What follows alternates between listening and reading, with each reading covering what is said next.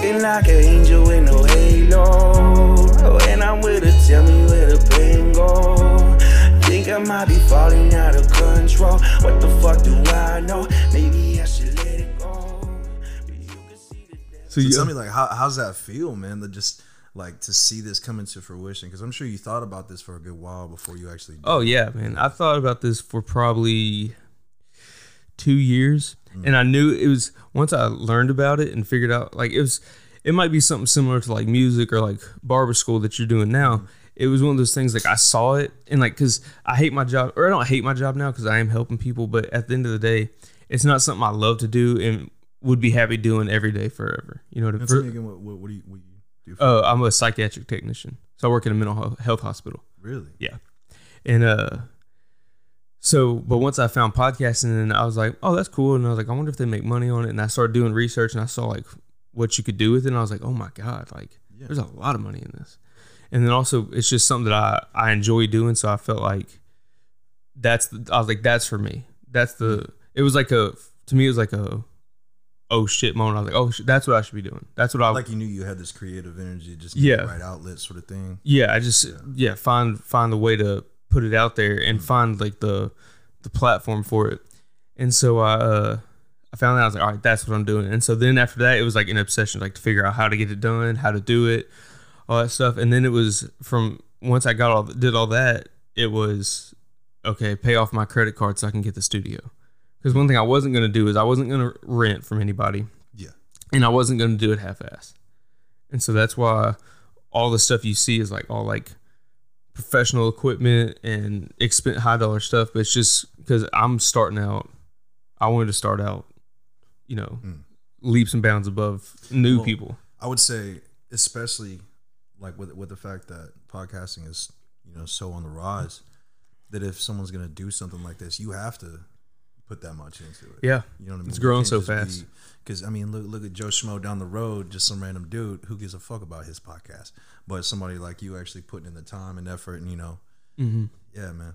Well, and that's the way I feel about myself, at least, is like, because that's what I am. Like, I'm, some of these guys who start podcasts, they're like professional comedians, athletes, actors, political figures. They're all these people who have a reason for right out of the gate. They have a following for people who would listen to them. For me, so I am Joe Schmo. Joe Schmo, but so my mindset was, okay, well, how do I stand out among the Joe Schmoes? Have interesting people, good guests, good conversation. The content's got to be good, so the quality's got to be good. Boom, knock out the quality's good, and the guest will take care of itself. So that's how that all came about. It's been fun, and the support's been crazy too. I was watching y'all's. I was watching the one of the fight the other night. Man, y'all's reaction was so funny, bro. Man, I watched because I knew I wasn't gonna watch the podcast, so while I was watching the fight, I'm not gonna be able to do it, you know what I'm saying? But I was gonna go back and watch it, and I did, and I was like, oh, I can't wait to see what they do, bro. And I got to it, and then I skipped a little early on accident, and I saw the aftermath of y'all knowing, and saw like the two different, you know what I'm saying? Yeah. And I was like, oh, dude, that hilarious. I've watched the our reaction a few times. For one, it's funny because you see, like, me and Rube, like, you can't see Tyler, so I can't speak for what he was doing. Yeah, that was kind of a bummer. I'm not gonna lie. Yeah, I missed Tyler, I know. And I was like, oh, where's Tyler, man? Well, because we were because Tyler, it was supposed to be just me, Ryan, and Ruben, and then we had Tyler, like, last minute, he's like, my work called off. I can make it if you need me to. And I was like, we have 3 mics, but fuck it, come on. Up. Yeah, I was like, hell yeah, come on. So he came in, so we couldn't see him. But I've watched that video, or that part where you see Connor get knocked out. I've watched that part so many times because, all the, like, me and Ruben are like super into UFC and fighting. Yeah. And so you see me and Ruben, we're like locked in. I'm moving my head like I'm dodging punches. Like I'm so into the fight, I keep moving my head real weird. I'm doing this type of stuff.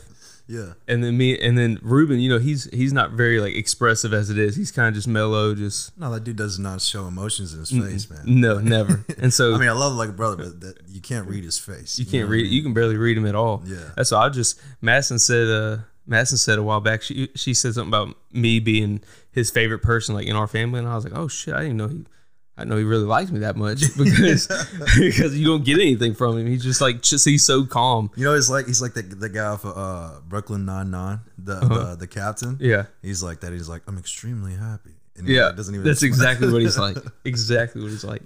But and so that's what another reason why I like that part is because Ruben's watching, and and as soon as it happens, Ruben's like the most expressive you've ever seen him. He's like, oh, she's hitting the fucking chair. I was like, yes, that was so much fun. I'm gonna do those, but I'm not gonna make them episodes anymore. I'll just do them because if people watch them live, they don't want to hear us afterwards. Days after they already know the results. So, I'll tell you, but it was fun. I kind of did though. I just wanted to see y'all's reaction, but that was such a big fight. It's probably a little bit different. You know what I'm saying? Yeah, a lot of people saw it. Which that was, I mean, like that was history, bro. Oh my God, that was insane. That was such a crazy fight. That was so crazy, especially because the way it sets up a trilogy between him and Dustin. But now it's not going to happen for a little bit though. I mean, how many years was it in between the last one?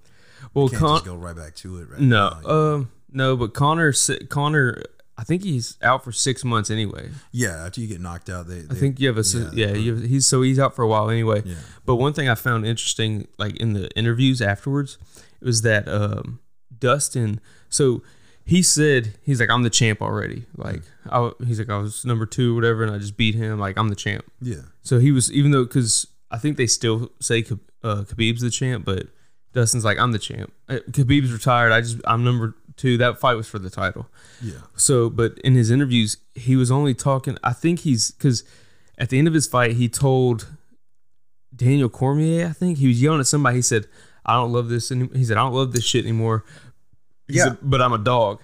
And then in his post-fight interview, he calls out 2 people. He calls out Conor for the trilogy and Nate Diaz. Nate Diaz makes no sense other than the fact that he's a big name. Yeah. So I think Dustin probably has 2, maybe 3 fights left, and he's going to retire. I could just because he's do that. Just the 2 big money fights. Bit, you know? He calls the 2 big money fights, and he doesn't call for like looking for a title fight. Which I found interesting because, like, most fighters, their whole career is building up to the title fight, and now he's there where like he's definitely in the next title fight, one way or the other. And he doesn't call for that. He calls for 2 big names. He calls for the trilogy with Conor and then a Nate Diaz fight. And what do you think? It's because it's for the payday? I think it's for the payday because it's bigger names. It's the biggest names. His paydays. I mean, he's putting a lot towards his foundation. I'm sure. Yeah. Yeah. Conor put $500,000 towards it. That's insane, man. That's awesome. That's great though. Yeah. I just watched a video earlier of Dustin's wife. She went into Conor's locker room after the fight, and she was like telling him thank you, and just for the opportunity of the fight and for the donation and everything. And Conor handled it like a professional though. I will say that, man. He definitely fucking did. Like you can definitely tell like the maturity throughout the years of like who he is now compared to like the rambunctious. What's the big line where he's like I gotta take this moment to apologize. Absolutely fucking no. Yeah. He's changed. I think I think a lot of people got a like a bad reading on Conor. They took him as like an asshole or arrogant and stuff like that. And I was like, y'all gotta understand, like this dude is, for one, he came from nothing, and 2, he's somebody who came into the UFC with a vision where he was like, oh, I know what I'm gonna do. I'm gonna become the biggest name in the sport, and he did that. That's why you always, if you ever hear like him after or watch him after a fight, even whenever he was putting on those, he was doing those like WWE rips at the end of his fights where he's like setting up the next one. Yeah. Before that, he's like hugging on his opponent. He's like, "Thank you, you're okay." Like he's such a nice guy. And then he's like, "All right, I'm about to rip you right now when I get on this mic. I'm just letting you know." And then he go out there and he light it up and everybody, and that's all people see. Yeah. And that's all people see. I think there's so much more to it too. Like, or I mean, I know there definitely is. There was this fight, me and my brother, Brandon. You know Brandon Mazzola? Mm-hmm. Yeah, man. He grew up with us, and I call him Blood. You get it. We're watching this fight, and this dude was just saying like the most vile, dirty shit to him. You know what I'm saying? You could see him in his ear while they were on the ground and shit.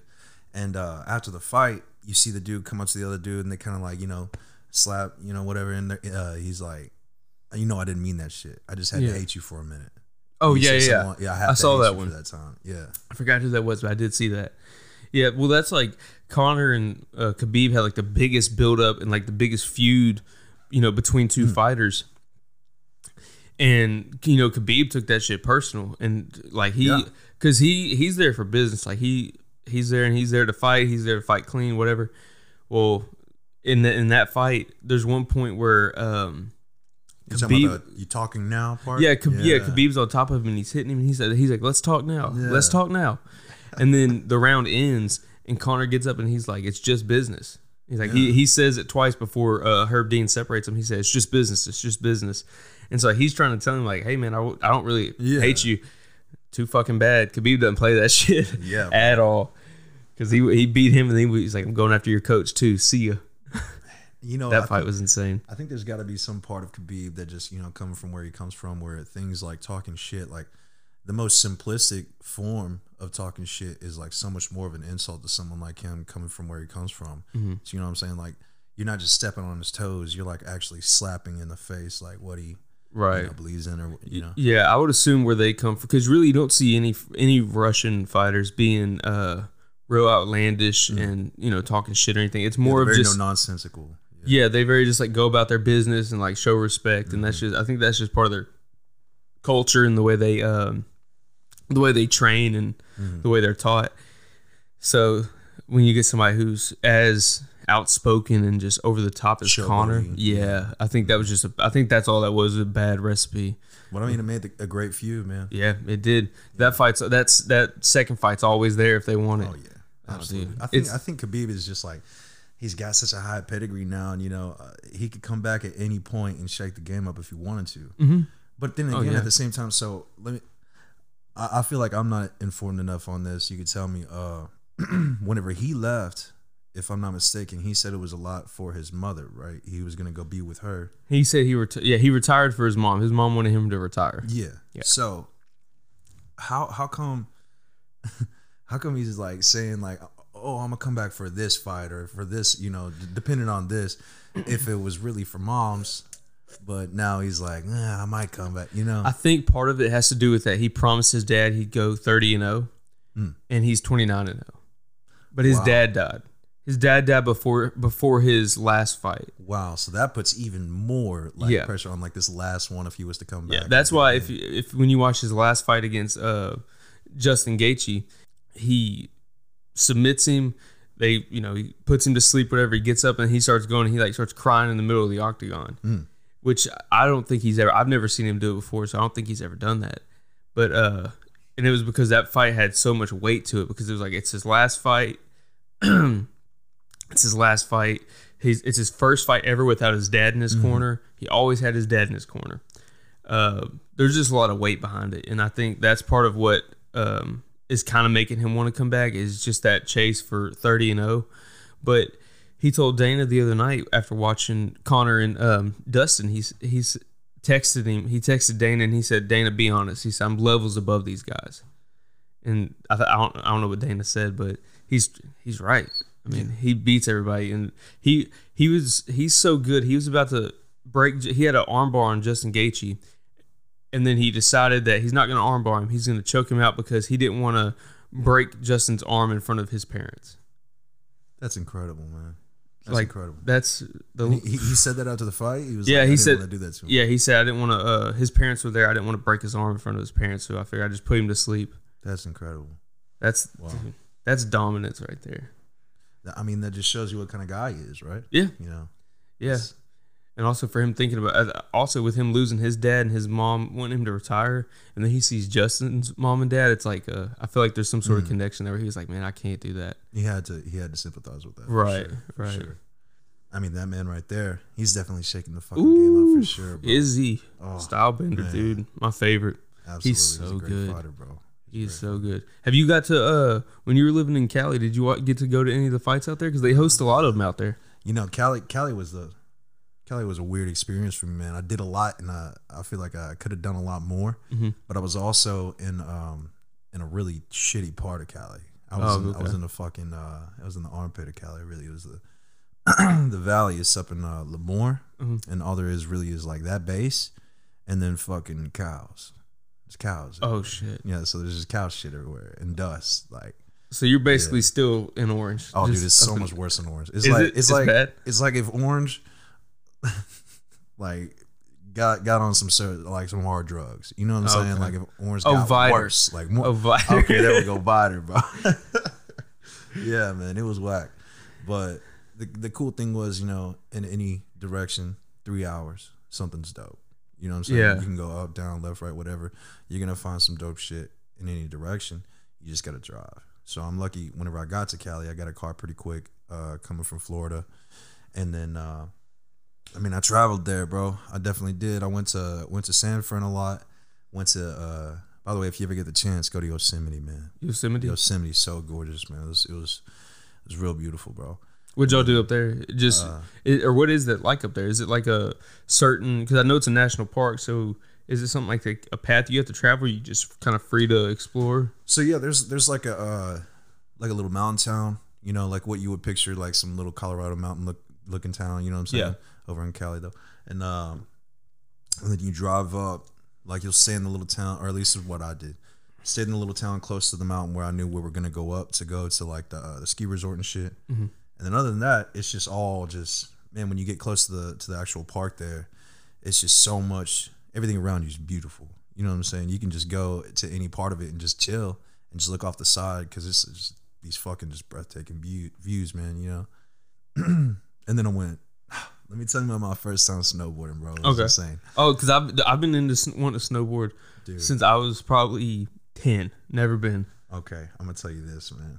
I made some mistakes. I made some fucking mistakes, bro. Okay, firstly, nobody told me that you needed special pants, so I just wore 2 pairs of blue jeans. No, because bro. Yeah, I haven't been, but I can tell you that ain't right, bro. It was bad. So. Also with blue jeans, I didn't know.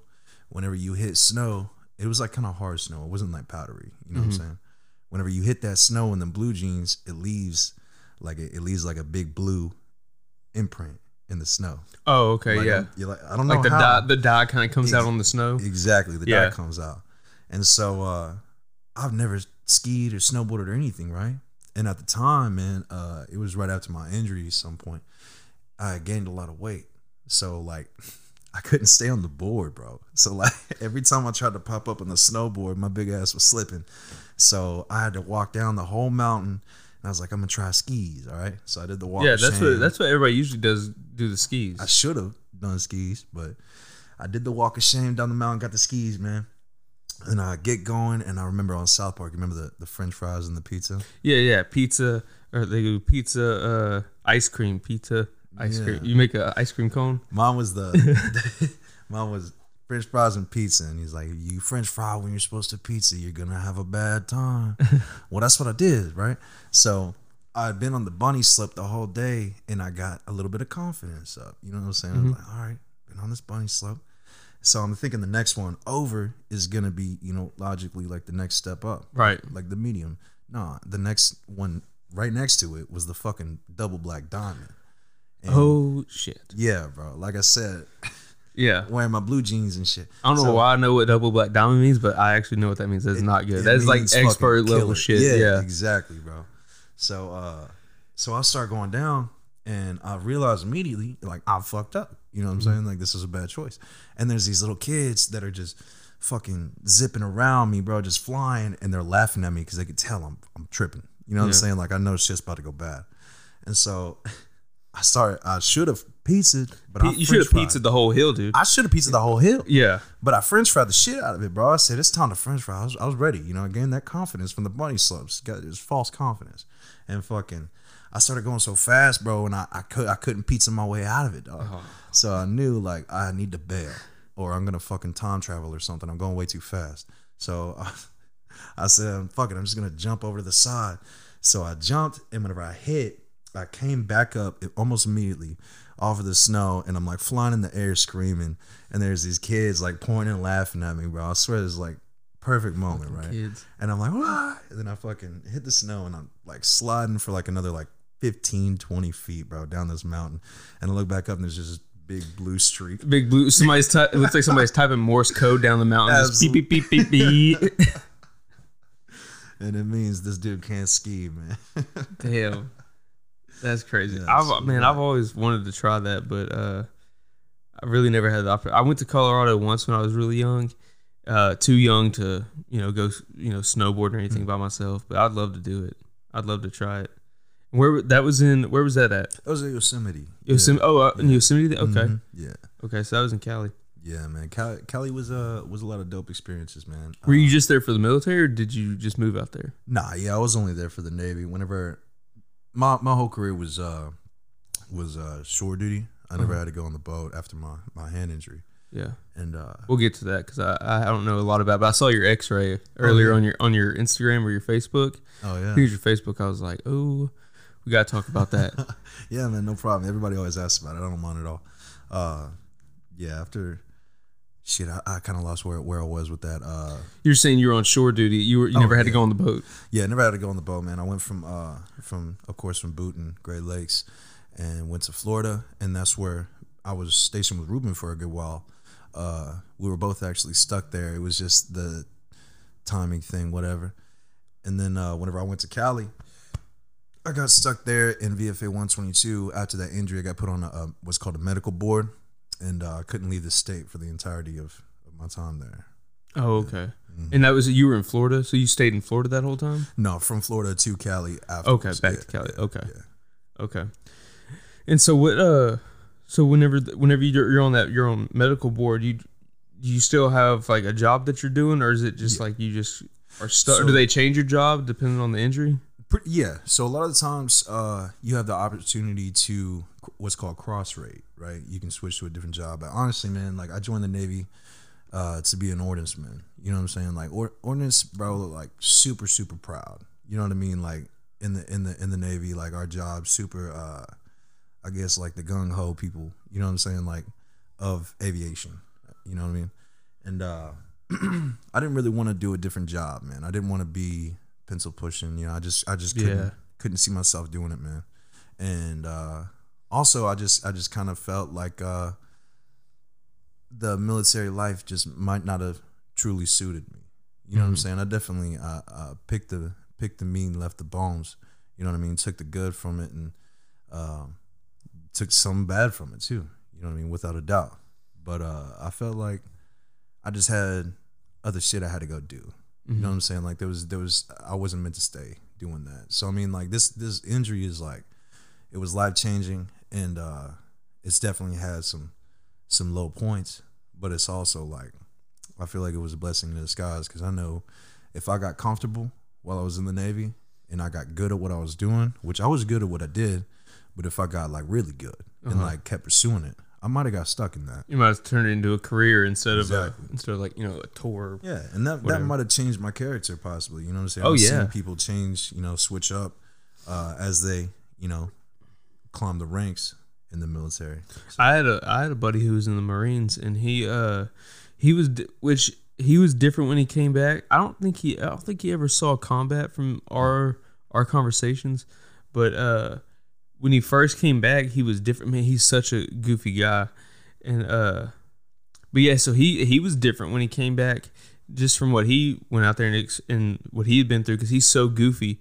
And then he came back, and like his mom said something to one of us, either me or another friend of ours, and she was like, he's just not himself, and we were both just like, oh, you know, give him time. And sure enough, after time, being back, he got back to himself. But yeah, even for a little bit, whenever he got back, he was just different. Yeah, man. I'll say the biggest thing that happens to you whenever you first join is the biggest goal is, you know, breaking you down and rebuilding you into the, you know, what they want you to be. And I mean, I'm not gonna lie, a lot of it sticks with you for the rest of your life, but some of it does, you know, fade away. We call that like being a booter. You know what I'm saying? Like whenever you first get out of boot and you're still like, I don't know, man, like you don't walk with your hands in your pockets anymore and shit like that. Yeah. You know, stupid things that you don't have to do, but people just do that extra mile. You don't have to, you know what I'm saying? Yeah, I get that. Yeah. God damn. Oh, no, boot camp. So, because that buddy I was just talking about, his boot camp, whenever he came back, he looked like they didn't feed him. Oh yeah. So is it just because of the strenuous workout or in the exercise, or what is that? It's so much different for I was actually going to go in the Marine Corps. I wish I could have had the opportunity to go. I didn't get to join there. I had a finger tattoo that they were not about. Obviously now I have A lot more Which cheap. one was it? It was this one right here. This is the only Music Note? Yeah, the Music Note. And it was the only one that I had visible at the time. I mean, obviously, you know. Yeah, you got a lot now, but Yeah, but and they said that was a no-go. And that also I got busted, man, when I was like 18. Yeah. Oh shit. no, you're good. So I got busted when I was like 18, and it's adjudicated and everything, but it was, you know, it was gonna have to be a waiver, and the Marines weren't gonna do it. So I went What was to it? I got. If you want to talk about Oh it, yeah, what no is it? problem. Yeah. So it's funny, man. I was picking up a bag of bud when I was like 18 over at Sunset Park. You know what I'm saying? Yeah, and yeah. that's oh man, what a fucking smart move. You know what I mean? Yeah, just right out in the open. Huh? Right out in the open dude, at a fucking park. You know Couldn't what I have mean? picked a more open park either. I literally put a sign on my window that said, "Hey, I'm buying weed. Yeah. Come arrest me. Follow you know? me if you want to watch somebody buy weed. Yeah, man. So undercover like pulled beside me, and like he stuck his head out the window, and I was like, who is that? Like obviously they were looking at us, and I'm sitting in the car. You know, we're in the hood. You know what I'm saying? Yeah. I got like 3 white kids in my car. You know what I'm saying? This cop pulls by, and we're in the middle of Sunset Park. Like, he knows what time it is. He knows what we're doing, bro. Yeah, We're literally for sure. we're there to buy some bud. You know what I'm saying? Yeah. And so he comes to the stop sign, and he busts a Yui real quick, and he comes and right up to the hood of my car, like hood to hood. You know what I'm saying? And then flips on them lights. At first, we were like, who the fuck is this? Flipped on the lights. We're like, oh shit. And we had just been doing, you know.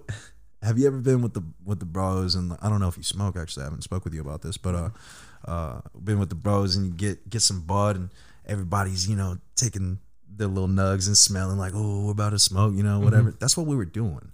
At the very moment the cop came up to us. So everybody's like stuffing. So everybody had one in their hand. Yeah, exactly. Yeah. Everybody's got like little gram bags in there, like, oh, bud, you know, whatever. Yeah. And fucking yeah, man, as soon as he comes up, the cop didn't even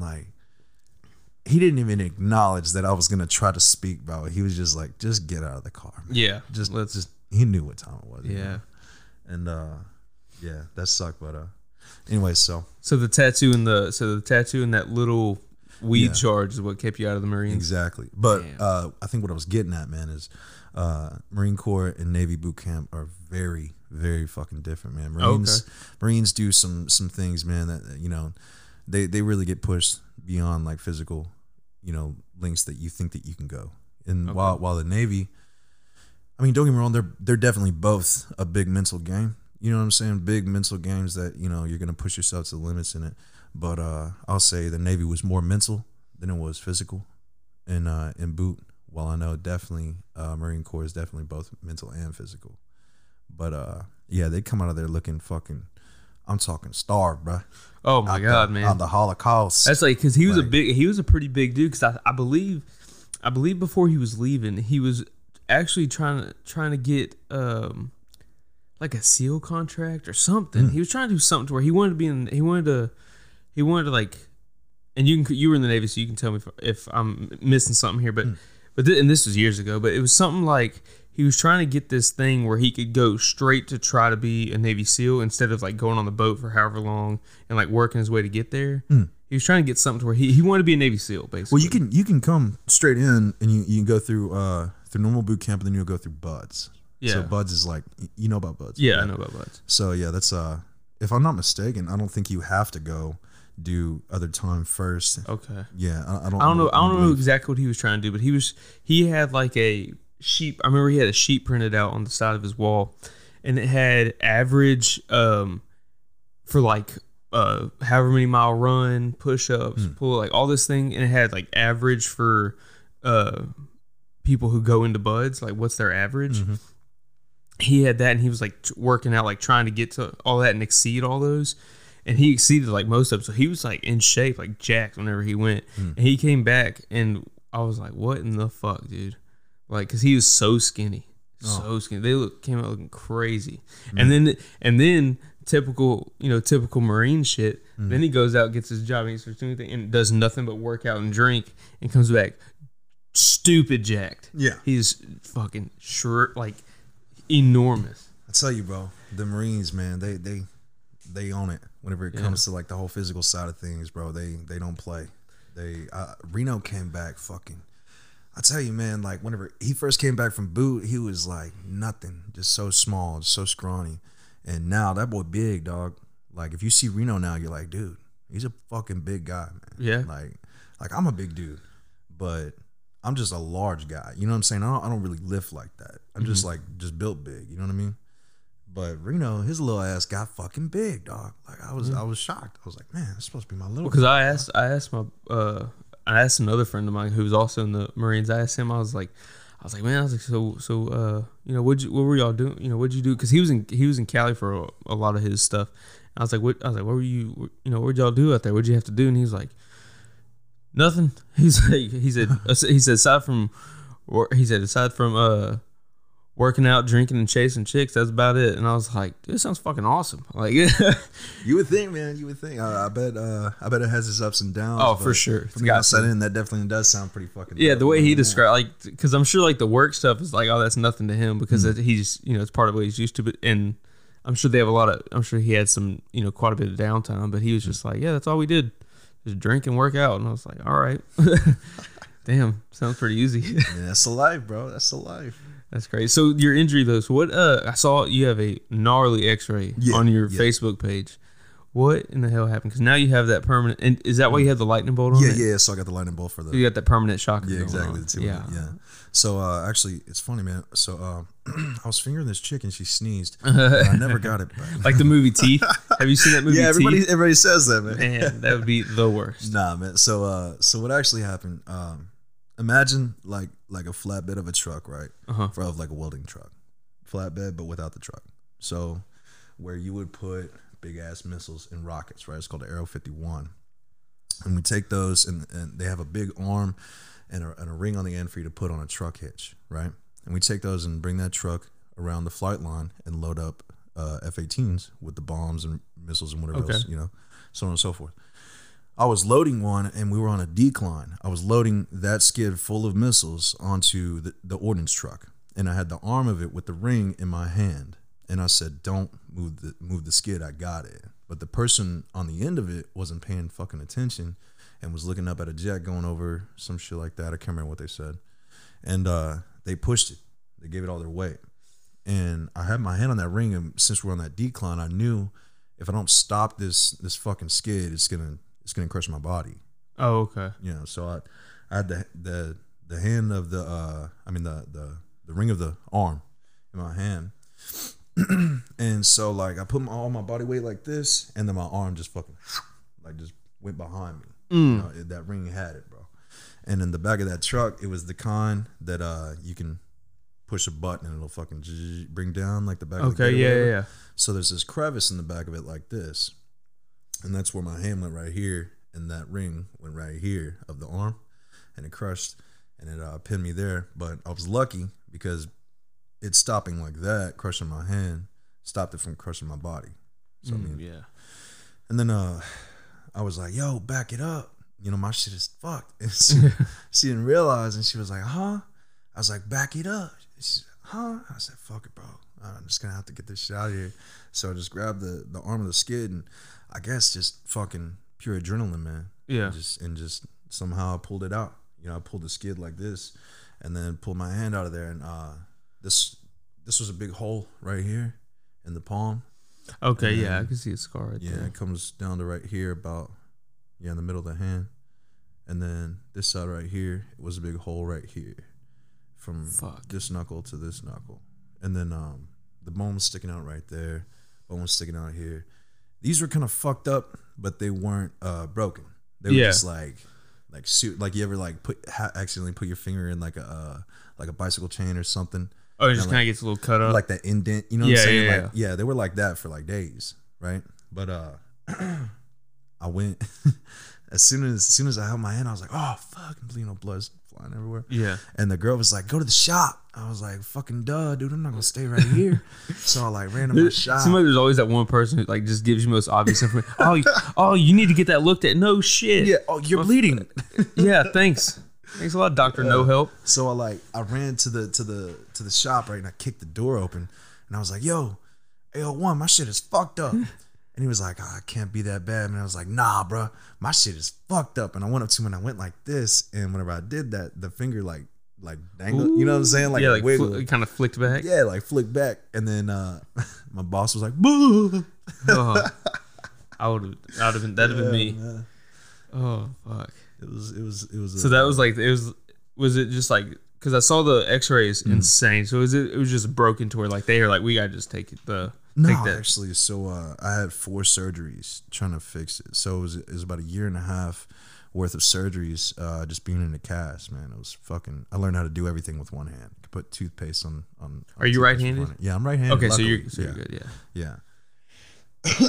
But the first 2 surgeries they sent me to cosmetic surgeons instead of hand surgeons. So I suppose it was just the Navy saving money. I don't fucking know, man. And actually the 3rd surgeon that did my surgery, he was like, whoever did this like fucked your shit up, bro. Like you could have been fine. Like your shit could have been saved.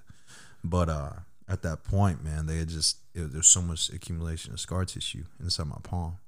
And basically it's like this, if you don't mind. That's the hardest I can squeeze your hand. Really? Yeah, the very hardest. Oh wow. And obviously, different. Different thing. Yeah. Wow, that's weird. So the grip strength in my hand is pretty much just zip. So I can like even with guitar, like I can play like 3 songs, maybe 4. I gotta take a break. So do you? Because when you play guitar, what hand do you strum with? Right.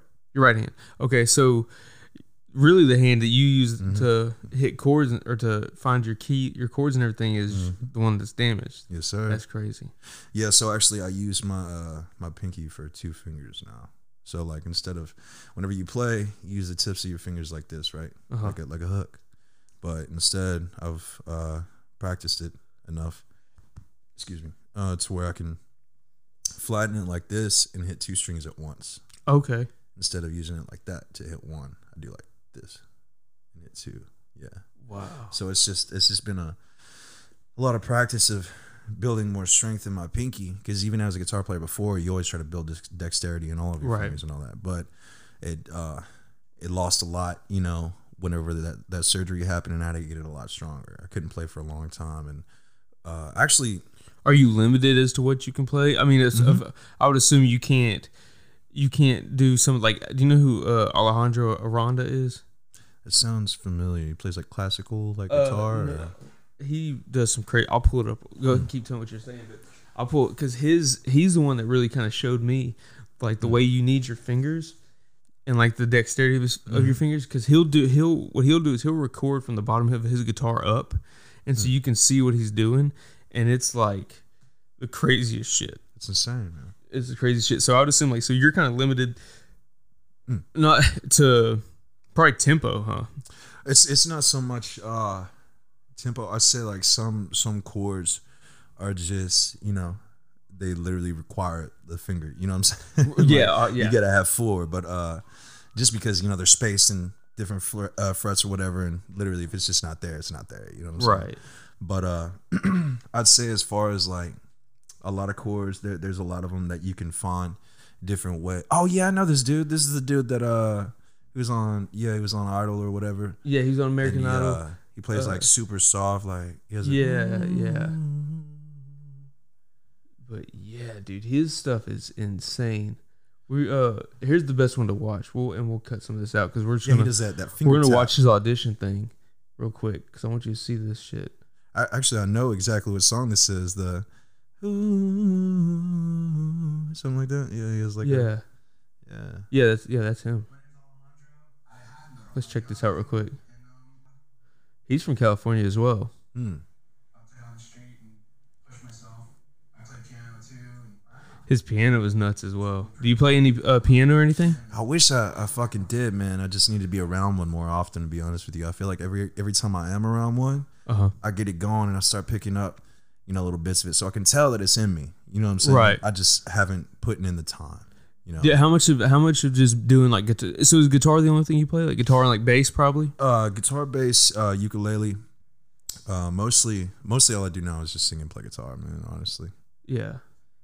Well, but I would assume playing the guitar and other instruments, it's kind of, as far as music goes, going to help you pick it up pretty quick. Absolutely. Just having that ear for the keys or the note that you're trying to hit and everything. Well, they say that that piano is like the grandfather instrument of all, stringed instruments, right? Right. And that is because, anything that I can play on the guitar, you can find obviously on the piano. And let's be real, like pianos are fucking, beautiful. It's a great instrument. Oh yeah. Not to do it. Anybody, you see walk up in the mall and sit at the piano in the middle of the fucking mall and he kills it. And like, just take people over. React. Everybody stops and watches. Yeah, it's exactly. It's crazy. It's just a dope instrument, man. While at the same time you got a dude sitting in the middle of the mall and just starts playing a guitar. You're like, who's this fucking, I know. It's a weird stigma between like the piano and guitar, because like if you see somebody the guitar playing guy. if you see somebody like carrying the guitar, like, oh, this fucking guy, oh, this guy's guitar everywhere. But then if somebody hops on a piano, you're like, oh, let's watch this fucking guy. What's like, funny is I was definitely that kid in high school though. What, you're like, this guy on a fucking guitar? Yeah, I was. Yeah, and then you brought a guitar today. So yeah, yeah, man. That's funny. Let's check this out real quick. And his life changed right there, man. He was and the way he strums it is so different. Yeah, he does like a. Oh, look at, bro. His face was so. What's the dude's name? The country singer. Luke Bryan. Luke Bryan. Just nutty, dog. So much talent. Look at him. That falsetto is so clean, man. Yeah. So do you do that as well? Like the way he strums has to be different. He does it with like all his fingers. I do not tap like that. What he's doing with his fingers is like his fucking thumb. He's like keeping a tempo like this, right? Okay. But he's also tapping with his other finger, like doing some wild shit that honestly I've never even like thought about trying to do. I could see, like, I could tell what he's doing, bro. But that's some shit. Because if you watch, he's not just using he's using his thumb for what you were saying. Mm-hmm. He'll hit those top couple strings with his thumb, but then he'll also go index and middle finger to strum as well. And it's almost like a you ever see the movie August Rush? No. So it's this movie. It's actually an older movie, man. It's one of my childhood favorites, man. But and he plays kind of like that, where he'll actually put the guitar in his lap like this. Okay, I've seen people do that. Tap. Yeah. And that's kind of similar, like what he's doing, because you can tap on the strings open by the sound hole, and you'll get like that result every time. You know what I'm saying? Slapping like that. It's just a cool fucking technique. I've never even really given a try. But yeah, that's dope though. What have you watch his piano right here? I was kind of going for him this whole season. This is the only season I paid attention to. I was going for him because of I don't know much about music, but I know the way they're reacting and the way Luke Bryan was like, he's like, I don't even know what to. Yeah. He didn't know what to say. I was like, all right, this guy's got something going on here. But watch what he does with this on the keyboard. He does something like very similar, like as far as like how fast he moves. Why did it skip? It skipped. It didn't show the. It didn't show the part I'm talking about. It skipped. That was weird. Huh? They cut that out. Interesting. Wow. I'll find it, but I'm not gonna lie though. Like what I did just hear was fucking killer. Like yeah, he's a beast. Like, huh? He should have just came out with that. Yeah, but, well, and that's what they were like. They're like, "Oh, you play piano? Can we hear some of that?" And then he goes over and does that. And they're that's how it went down in the. That's how. Yeah, they're like, "Oh, you play piano? Can we hear some of that?" And so that's how he got over there. Yeah. And then, but yeah, so the reason I brought this up though is because you having that injury, some of your dexterity has gone to where now you can't do some stuff like that. Mm-hmm. Yeah, without a doubt. I'd say tempo and speed and stuff like that is a little bit difficult, but it's more or less just the fact that, like I said, it's just not there for certain things that I needed to be there for. You know what I mean? Just certain chords and whatnot. But I feel like I've done pretty okay with overcoming it as far as still being able to play. Yeah, I've seen. I mean, not to say, not like telling you to get over it, but like I've seen a lot of people who have they have like one hand or whatever, and the way that they play, like they find a way to do it because it's something that they love. Absolutely. So I mean, obviously, like already just you figuring out how to use your pinky in that way to hold two chords instead of one, it'll just take time, but you're figuring it out already. Yes, sir. Yeah. So he'll do it. He'll do it in this one. He's just so smooth.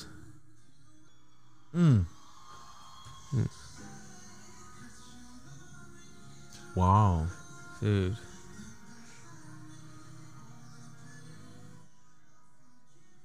What the fuck? That's insane. See, I don't know what I'm looking at. I just know that everybody else is freaking out about it. Like, I know it's good. I know it sounds good, but like, I don't understand like the difficulty of it. Oh man, the difficulty of that is immense. Like, without a doubt. Just playing any instrument and singing at the same time is, you know. Yes. Yeah. That's what he's doing there is like, that's extraneous just physically. You know what I'm saying? Yeah. Like, the dude is just moving the whole time. He's really got his eyes closed for a lot of it if you watch him. Actually, it's funny you say that. I literally, almost every time that I play, I close my eyes. Even a lot of times when I'm by myself. Really? Yeah. It just helps me get into like a zone of focus. I feel like whenever I play, if I'm singing, I mean, if I don't kind of try to lose my surroundings, then I'm not going to be as good. Okay. You know what I'm saying? I have do you do anything to help you get that? Like, do you like go shut yourself in a room or anything, or what do you? Yeah. So I heard you say something about performing earlier. Like, do you like go like perform live anywhere? I haven't. Obviously, COVID, everything happened with that. But before that, you know, whenever I was in Cali, I'd like to go just do little open mics and things like that, man. Okay. Actually, it kind of sucks, bro. Like, I'm putting my whole music thing on pause for a little while. I'm a very tunnel vision kind of guy. You know what I'm saying? Whenever, like you about this podcast. Yeah. Whenever you're doing this, like you're putting a whole percent in this. You know what I'm saying? Like you're really putting the time and everything. And whenever I do things, I need to get that tunnel vision. And my biggest goal in life is music, without a doubt. Like 100% someday I want to be able to make my entire, you know, life doing that. But I'm also not an idiot. I need to have my pockets fed. You know what I'm saying? Right. If you want to pursue a passion in life, you also need to have a career at the same time, or at least something keeping you fed at the same time you do it. I think it was Jordan Peterson for sure that gave me that bit of, you know, whole ideal, whatever. You get it. Yeah. Way of thinking. Yeah, way of thinking. Yeah. And right now that's barbering. And I know that barbering is something that I definitely want to do forever. Like, I want it to be a trade that I can do, you know, for the rest of my life, for sure. And it's definitely going to keep me fed, you know, for a good minute. I'm in school doing it right now, and I want to be cold as fuck. You know what I'm saying? Dude, some of the stuff y'all are doing already is fucking sick. You, all the stuff that you're posting, some of the stuff that y'all are doing already is sick. One thing I thought of, because I, since this podcast was like last minute, I was like, man, look, I usually don't do research on my guests, just because most of my guests so far I've known them pretty well. Mm-hmm. But I was like, man, it's kind of last minute. Me and you really, I don't think we ever talked in person. Yeah, not before. really, no, yeah. And so I was like, let me just scroll through his Instagram, scroll through his Facebook real quick, and that'll be all I'm gonna do. And I scrolled through, and I was like, okay, all right, so the dude does music, obviously. He did the intro music for the show. Thank you. You're in barber school. You know this thing. You have a bunch of tattoos. I think just with maybe like you've never really thought about it or took time to think about it, but like you're an artistic dude. You have like an artistic thing to you that because in its own way, barber school and like hair like that like Madison does is like art. It's like an art form kind of. Absolutely, yeah. And so is that part of what like brought you to barbering is because it's just like you saw it as like another outlet?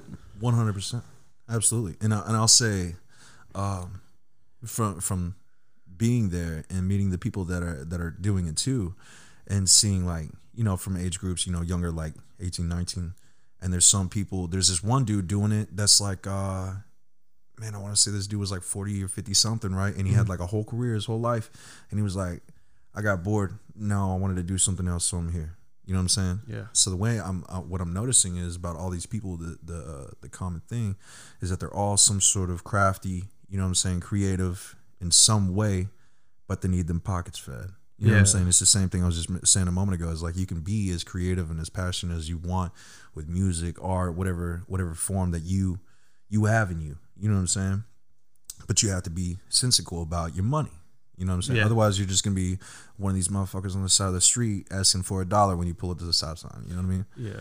So I think that everybody that I've met there, man, you can tell, like you're saying, like they have that creative flow with them. That's what I, like I'm saying, that's what I noticed with going through your stuff. And I was like, all right, because music is obviously a creative outlet. Some people don't like tattoos. Tattoos is a creative outlet. Absolutely. It's a way for you to express yourself, and because at the end of the day, a tattoo is your idea. It's your idea coming to life on you, and you can see it.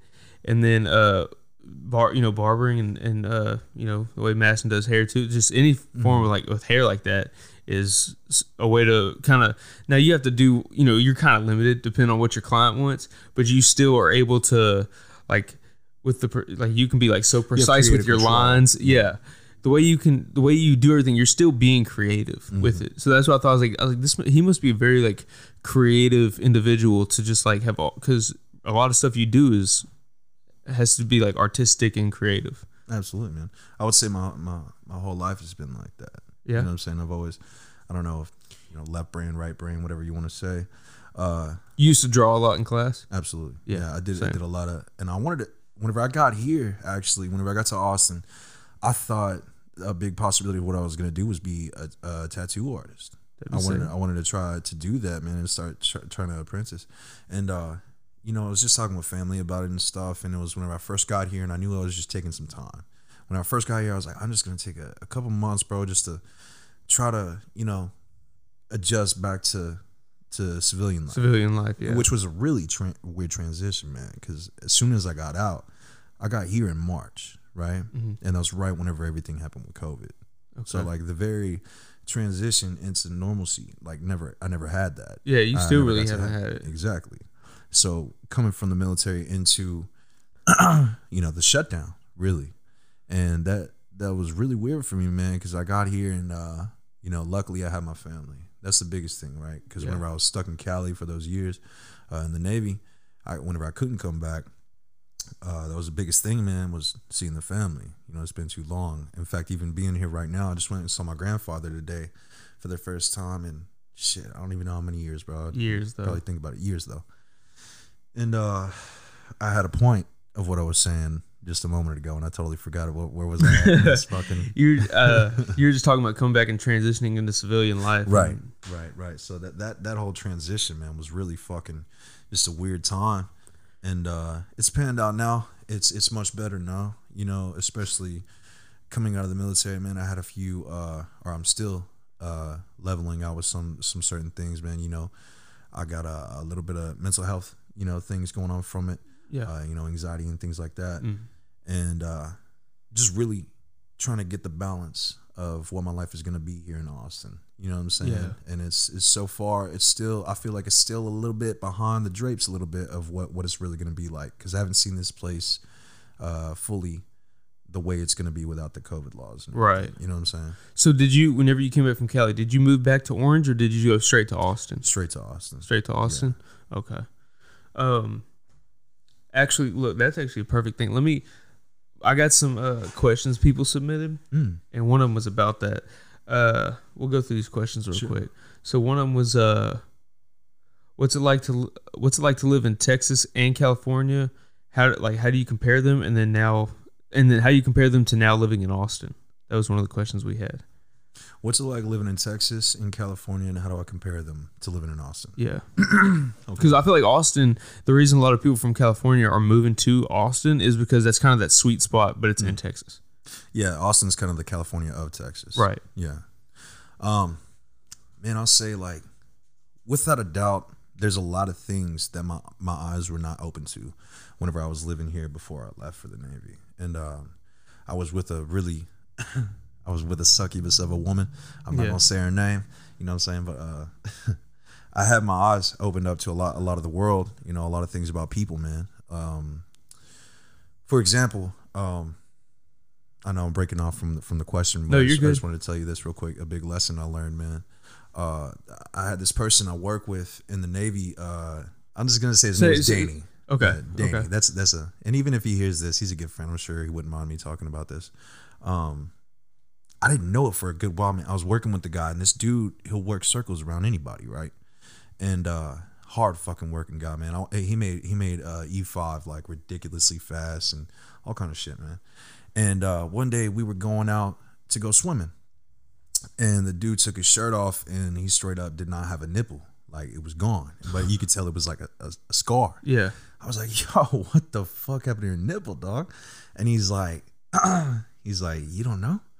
I was like, what you mean? He was like, I mean, I'm a woman. I had the the surgery and blah, blah, blah. Yeah. And I was like, what the fuck? At first I was taken aback, just because that's my homie and I didn't realize. You know what I'm saying? I was like, damn, motherfucker got a mustache. You know what I mean? Yeah. On the hormones or whatever. I don't know, man. But, and then it opened my eyes, man, because, I mean, at some point I felt some type of weight because, I mean, my teeth aren't like fucked or anything, but like I thought about getting braces, and I was going to see if the Navy would do it while I was in. And they were like, nah. Yeah. Real quick, nah. Yeah. But at the time, they were talking about paying for people's surgeries and stuff for trans peoples and whatnot. Okay. So I was like, okay, so I can't get my teeth fixed, but y'all can get some shit flipped inside. You know what I'm saying? Right. I was real close-minded about it. You know what I'm saying? Which I'm not trying to like advocate for anybody. I don't have any sort of stance on whatever. I'm just telling you my experiences. Right. And I guess that just opened my eyes that people's people, bro. You know what I'm saying? Oh yeah. Like people's just people. Oh and that right there, I don't know. I just never met a trans person and shit. And I'll say it's not everything people think. It's not the stereotype of like some big girly dude. You know what I'm saying? It's not always that way. Yeah. But anyways, man, I think back to the question. My eyes were kind of closed to a lot of things while I was living in Orange, Texas. You know what I'm saying? I didn't know as many people. I didn't know any people from different walks of life. You know what I'm saying? So I'll say everything down here is kind of one way. Yeah. Everything down here is kind of one way, though. You know, everybody kind of follows the same pattern almost. Which not to throw you off the question, but no worries. But that's one thing I've talked about as far as like why I started this podcast, because even career wise down here, everything's kind of the same way.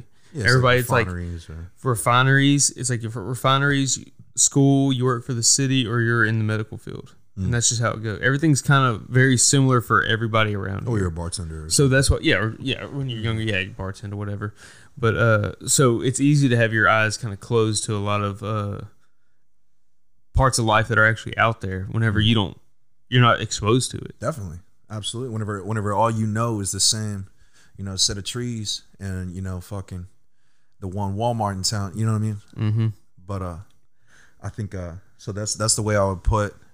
I guess for Orange, don't get me wrong, this is my home and everything. I'm always gonna love this place, but I would say my eyes were still closed here. You know what I mean? Whenever I left, I just learned so much more about. I guess whenever you're in a position of by yourself, is whenever you find out who you really are. Mm-hmm. Kind of like what's that Big Sean Lonnie said recently? He was like, I had to put in that song Wolves. What does he say? He said put my back against the wall just to see how much I've grown. That sort of thing. Okay. Yeah. I haven't heard that, but yeah, I get that. Yeah, put my back against the wall, see how much I've grown, really. You know what I'm saying? Like, I learned a lot of shit, man. And I'll say California people are fucking rude most of the time. But that's in comparison to a small town where everybody knows everybody, and it's generally people are gonna be nicer down here than in like a big city where it's, especially. Or in even if it's not a big city in California, but California's kind of like hustle and bustle, like try to make it just because it's more expensive to live there. Well, what's funny, man? It's more like people are nicer here, like more mannered, but they're also some thug. Like you'll get fucked up here. Yeah, that's kind of the opposite in California. Like most parts, like people are rude as fuck, but they're not about that action. Oh, you know what I'm saying? Yeah, but you'll get hit with that talk real quick. You know what I'm saying? Oh yeah, that's all right. We've learned how to check people down here. Exactly, man. Yeah, man. I say that, like I said, people's being rude. You can be in a shopping market or whatever, and you will get hit by a buggy, dog. Like if you're not paying attention, little old ladies don't give a fuck about you. That's so different because I'm telling you, because that's one of my biggest things, and I'll leave the aisle if I go down the aisle in Walmart or something, and somebody's standing. This is the most irritating. Like one of my biggest pet peeves. Is if you go down the aisle and somebody's standing in the middle of the aisle, it's like, motherfucker, you don't get on one of the sides and make room for people.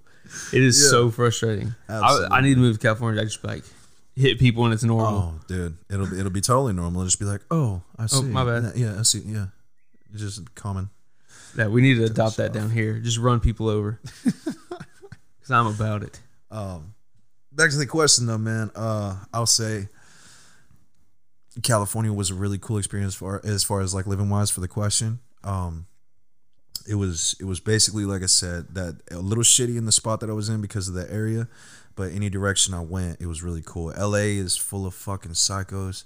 The first time I went there, actually it was in Venice Beach. I went there and I came out, I parked the car. There's like $20 parking anywhere you go there. So I parked the car, come out, and walking towards the beach, and this woman comes out to me and she grabs me by the collar of my shirt, and I'm like, what the fuck? She grabs me by the collar and starts shaking me. She's like, it's all about the fucking thoughts in your head, man. And I was like, lady, what the fuck? You know what I'm saying? Like, yeah, no doubt. Yeah. Oh, yeah, word. Yeah. Yeah, and just keep it moving.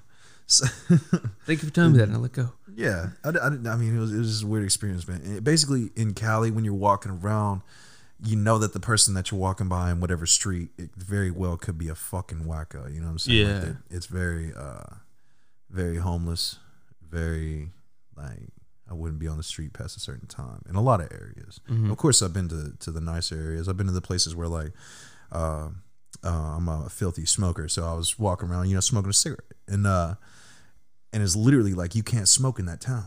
Like you can't walk around certain towns and smoke. Yeah. So I was walking around. My buddy was like, "Hey, put that shit out. Like you can't smoke a cigarette here. You have to go in certain areas and shit." I was like, "Wow." So I've definitely been to the uppity parts of Cali that I'll say, you know what, man, I'm just not the biggest fan. Yeah. I had some good times there, and it was definitely a spot that was like I can look back and say like I wish it was more just worth visiting instead of being stuck there while I was. But I mean, I might go back one day, someday, you know, down the years or whatever. But for right now, fuck California. Yeah, especially right now with man them being so locked down. Absolutely. Were you there for any of the lockdown? Nah. So like I said, whenever I got here is whenever it first happened. Okay. The very month that I got. Yeah, because they're locked down. Like just listening to what they're going through down there, it's like it's whack. It's like fucking North Korea over there. You know, it's crazy, man. In Austin, everybody's wearing a mask, and I got here, walked into the crawdads, and they looked at me funny for wearing a mask. Yeah, I was at Body Works this morning, and my buddy was like, he's like, look, man, nobody in here really wears a mask. He said that he was there working out one day, and not to throw Body Works under the bus, but he said he was working out there one day, and the worker there came up to him and said, "Do you have any debilitating health issues that prevent you from wearing a mask?" And he was like, "No." And he said they looked at him like, "Do you have any health issues?" Like, "Hey man, I'm trying to keep you from wearing a mask." Like she was trying to keep trying to give him the hook say, "Hey man, just say you have asthma so you don't have to wear a mask." I got asthma. Yeah. Yeah. So like I went today and nobody had one in there. Wow. Nobody. Wow. Yeah. And that just makes me wonder, like, where's like is it just the give a fuck's gone, like, or is SEDEX don't got the COVID? I don't know, man. It's good. I don't know. I think it's a combination of both. Huh. We definitely have it down here, but I think because when the mask thing first started, it's weird, like the waves that we went through. Because when the mask thing first started, we were like, people were like, I'm not wearing a fucking mask, and it was like a pride thing almost, or like people had too big of an ego to like put a mask on. Yeah, like you don't want to be told what to do. Yeah, that's really another thing. Yeah. And so people weren't doing it, and then eventually it's like, okay, look, it's not a big deal. I can just put it on real quick to go in the store and take it off when I get outside, and then now it's just like you go into a store and it's like, oh, we're none of us are doing this shit. Okay, sweet. Like that's exactly how it is. I went into, where was I at just the other day? I was at it doesn't matter where I was at.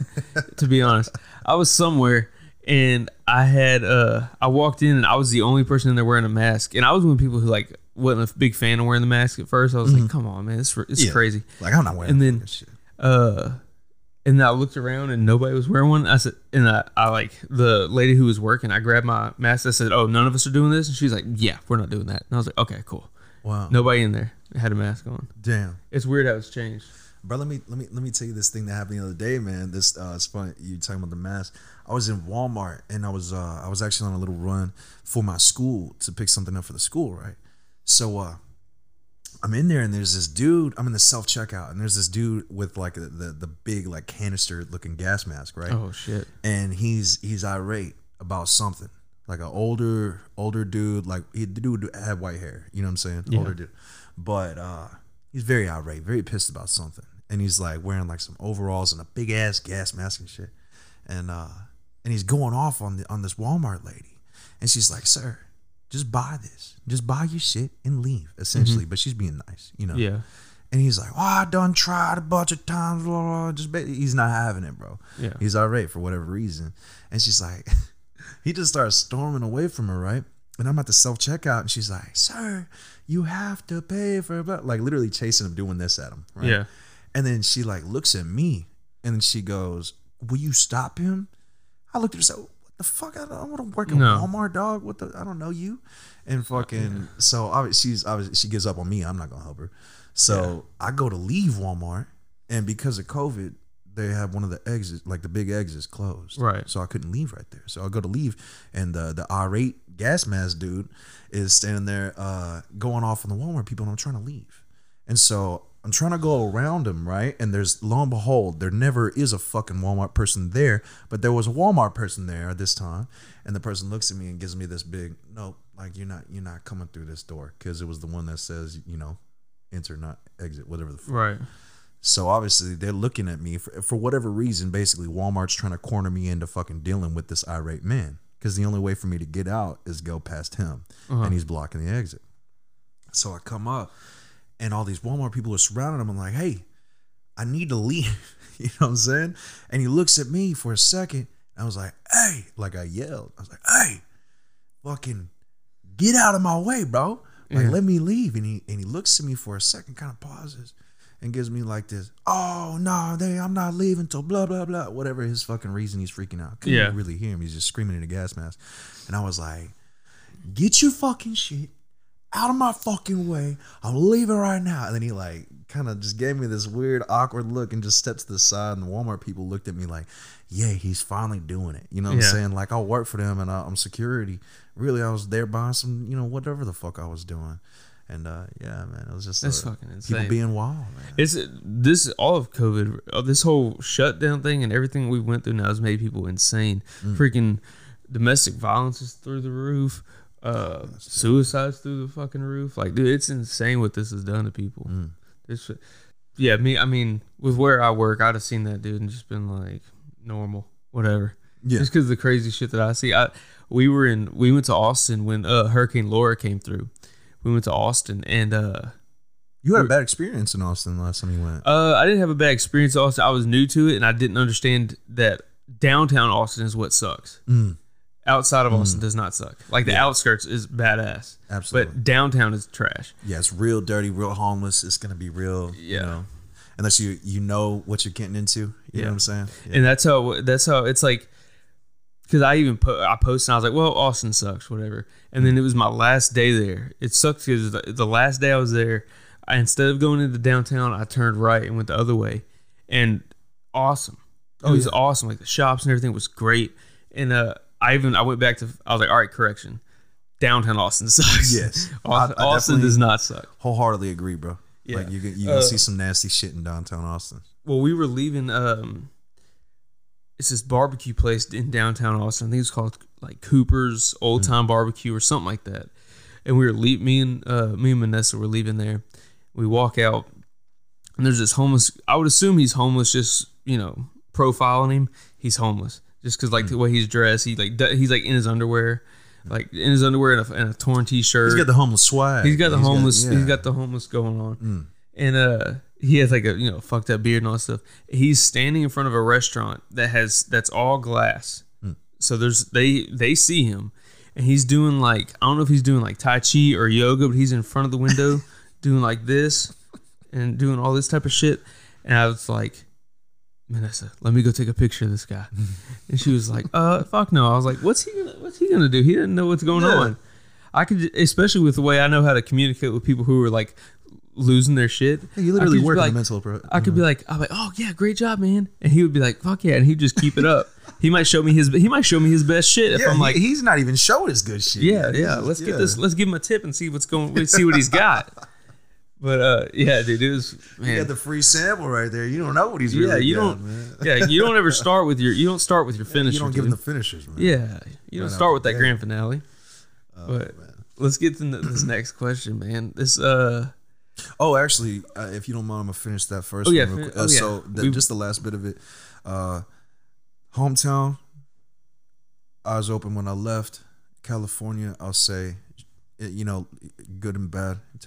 What's that saying I say a lot, man? I learned it from one of my mentors to say, take the meat and leave the bones, which is funny because I'm vegan, but yeah. Took when did that happen? You become vegan? I became vegan in California. Yeah, I was still in California. That shit don't fly down here. Yeah, I know. It's definitely it's definitely a culture shock. Having a vegan around for a lot of people. Yeah. You know what I'm saying? Because they're like, well, what do you fucking eat, man? And I'm like, plants. And they're like, what else? Yeah. But, with what kind of steak on it? Yeah, what kind of steak you put? Yeah. Fucking one buddy of mine always says, like, I need something dead on the plate, bro. I don't know how you eating that, man. Oh. That's what he always said.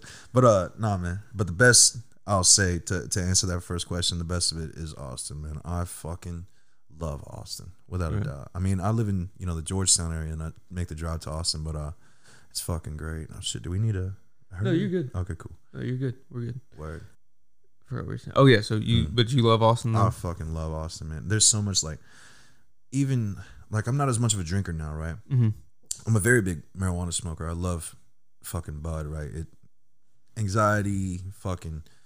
appetite, whatever, anything in life, man. I'll wake up and light a bowl. I think there's literally nothing wrong with marijuana whatsoever. I just wanted to put. Do you use marijuana and music as far as helping you with your anxiety that you got from when you got out of the military? I'll say that I feel like marijuana just helps the anxiety throughout the day, for real. Yeah. If I feel, just whatever moments, bro, you never know what can trigger some anxiety, energy, and I feel like smoking really just kind of takes that off a little bit, because sometimes you can't help it. Whatever is going to cause it, and the buds are not going to really be able to stop everything like that. But I'd say it definitely helps, man. Okay. Definitely helps, and also just simply because I think it's it's a good thing that there's nothing wrong with it. Right? Yeah. I don't see anything bad about marijuana, and a lot of people agree or disagree, but either way, I'm not here to. Yeah, hey, yeah. We will get to it. But what was I tying that around? You were asking if it helps with the anxiety. I was just hoping. Yeah, I was wondering if you do any of that because it helps with the anxiety that you got from being in the military or anything. Absolutely, it definitely helps a lot, man. It and the music, and honestly, I think the most that helps with that sort of thing is just being around family. Yeah, just being around people that genuinely give a fuck about you. Yeah, and I think that also stems from being stuck in Cali just by myself for a long time. Because the people that you work with and everything, they start to rotate out, but I was stuck there. You know what I'm saying? Yeah. So it was a lot of solitude, going on over there in Cali for me. But I say it's night and day, man. I love it over here, bro. Life is, man. I just feel like I went through a really, really shitty part of my life. Mm-hmm. Don't get me wrong, that was good too. There was great parts in the military. Some people that I met that just I'll forever love. For the rest of my life. But back to that old saying I said again, take the meat, leave the bones. Yeah. But where were we at with this again? We were just talking about you living in Austin and everything. Right. Yeah. I think we finally made it through that question. Yeah, that one. Sorry, man, I can talk, bro. That's why I wanted to start this little fan questions thing, is because it leads you down so many lanes that you might not have thought of. Right. And so that's why I wanted to do this. So it's doing exactly what I wanted it to do. That's perfect. Yeah. We'll get to this other one though. The second one was for your songs, do you make your own beats or beats/instrumentals? And do you collaborate with other artists? Collaborating with other artists is something I really want to do a lot more often. Mm-hmm.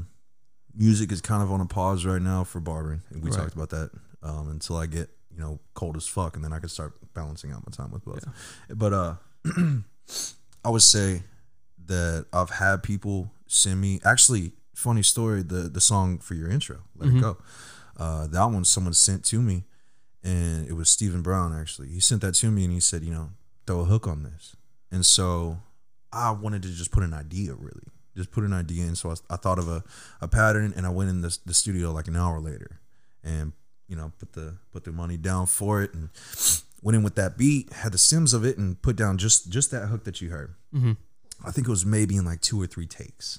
That's it. And so that whole thing was supposed to be a rough draft to work on later, but it ended up not being fully everything. But I plan on doing something else for you. It's gonna be really dope. Oh, really? One specifically for the show. One specifically for your show. Yeah, Yeah, dude. yeah. But it's I can't wait for that. absolutely, man. Can't wait for that. It's gonna be some time, but once I do get that opportunity, I'd love to do that for you, man. That'd be awesome. And again, I really appreciate you doing that for real, bro. I thought that Oh was yeah, super man. dope. That's what that was.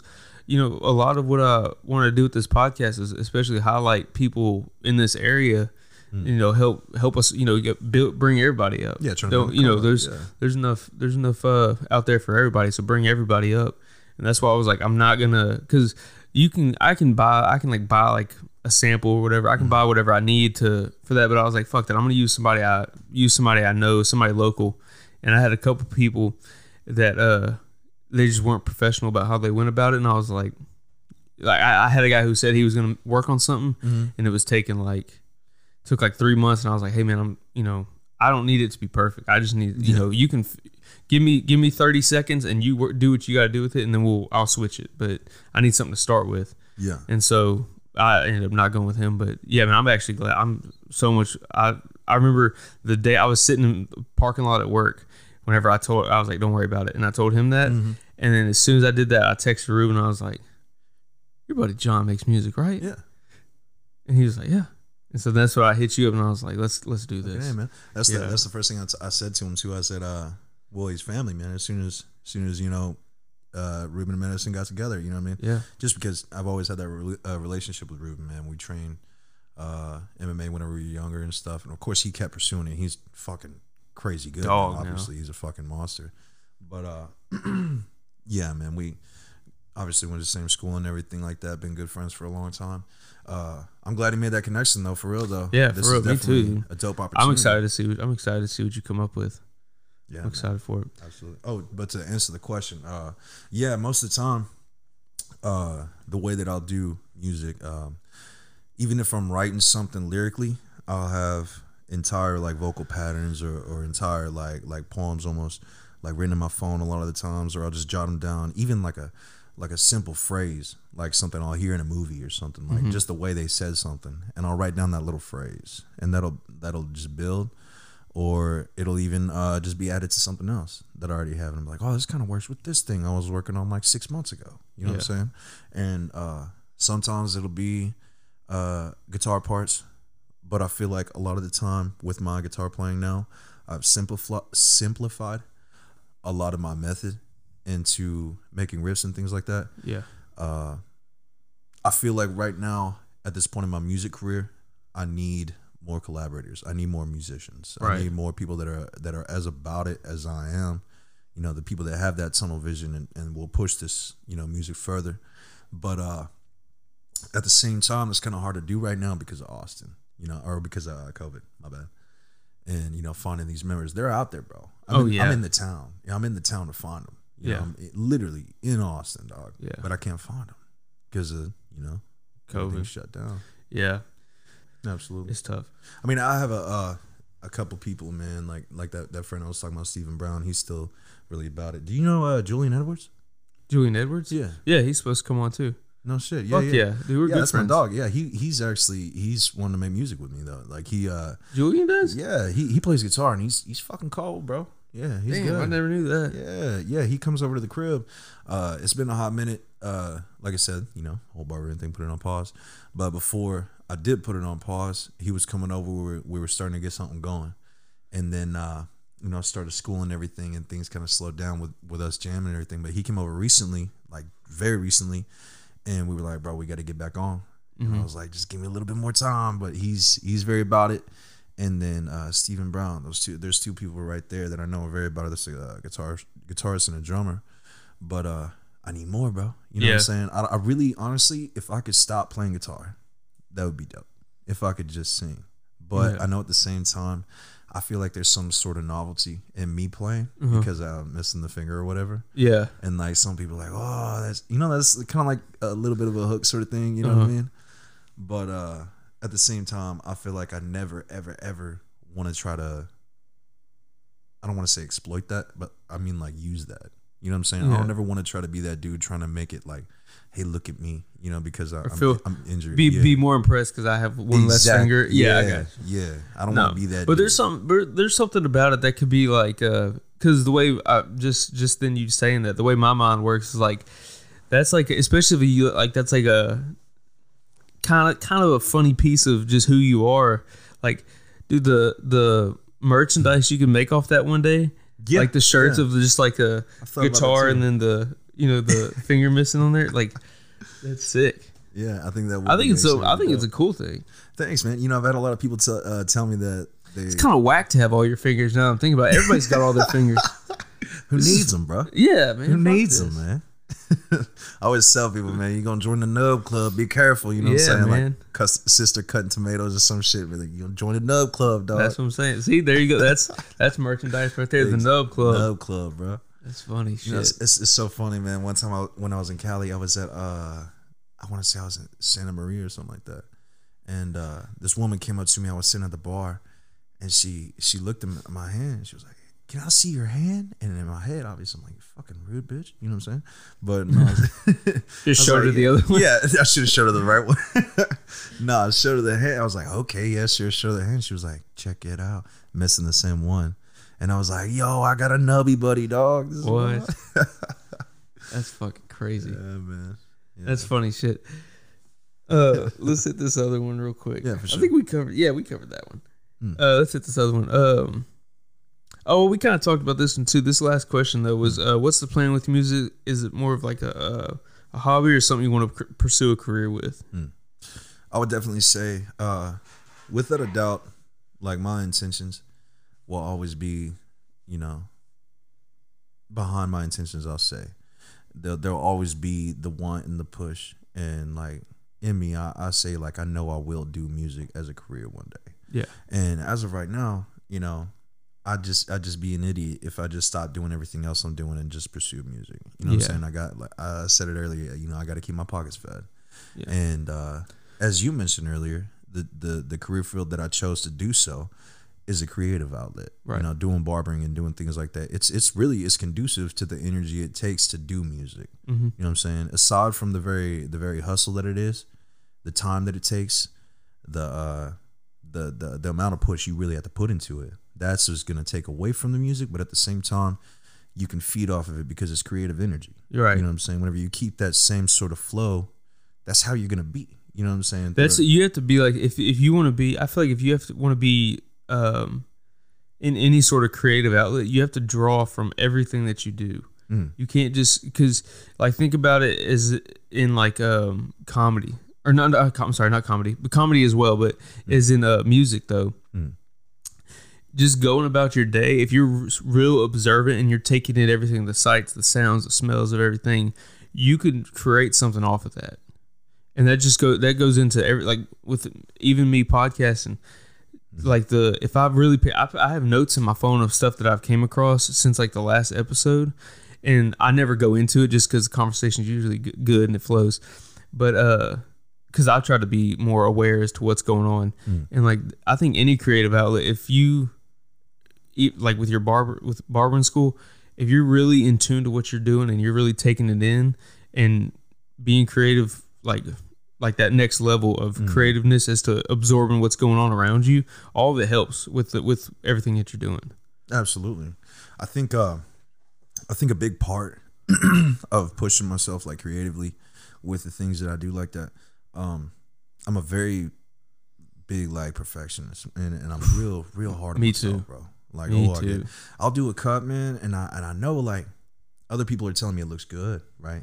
People can tell me that the whole time, but in my head, if it's not the way I want it to be, I'm pissed. You know what I'm saying? Yeah. I might not act mad or anything, but like I know, like that's not the best I could have done, and I'm not gonna be happy until I do that. You know what I'm saying? You have it exactly right. Exactly. So in your creative vision. Yeah. And that's a hard part of this game for real, because like you can't just start and just be that good. Right. You know what I'm saying? So I fucked up a couple heads so far. Don't get me wrong. You know what I'm saying? For sure. Yeah. But you know, progress. And just like I'm sure you've broken a couple chords on your guitar before. Yeah, man. Yeah. It's all relative. Man, I remember the first time like playing in front of people. I was so fucking scared. Like I didn't even really sing. Like I just started like, I don't know, man. It was just whack. But it took me a long time to really get that confidence to do that too. And it's kind of similar with cutting. Like whenever you start, like it's very easy to slip out of the moment, to not be present, because it takes that much focus to be there, you know, to do something like that creative. You know what I'm saying? And I think that's a big part of it, is trying to stay in the moment, trying to stay as focused. Like us having this conversation right now. Yeah. If for whatever reason your mind starts slipping and thinking about some other shit from yesterday or whatever, and then you're like, oh shit, hold on, what were we talking? You know what I'm saying? Yeah. Oh yeah. Yeah. I've done that many times in here, many times, and I'll do it a bunch of times more. Yeah. I'll keep doing it, but absolutely, it all comes with practice, though. That's what I'm saying. It's all relative. Like it's all repetition until you get it to where it becomes just who you are, just doing it the way you want it. Definitely. And so, yeah, it's all relative, man. I think just you having so many creative outlets, though, they all build off each other. I would think. Yeah. I mean, for me at least, this is my creative outlet, and now I have fun with like the posting and like thinking of like advertising ideas and stuff. That stuff is fun to me, and I can build them all off each other. But like, just like I was saying a minute ago, just trying to take in, you know, be present and take in what's going on helps me in here as well. Absolutely, that whole thing of being present is really something I didn't really understand whenever I first heard it. Being present, you know what I'm saying? Oh yeah. It's really it's more or less in my head just fucking focus. Yeah, you know what I'm saying? Because I'm real ADD, bro. I bounce from whatever. Yeah. I think we're very similar, because you said a lot of stuff where I'm like, yep, that's me. That's me. It's funny we never actually hung out, bro, for real, because we have a lot of, you know, a lot of the same friends. Yeah, a lot of the same. I didn't know you knew Julian. Yeah, dude, Julian's fucking awesome. Yeah, he's so funny.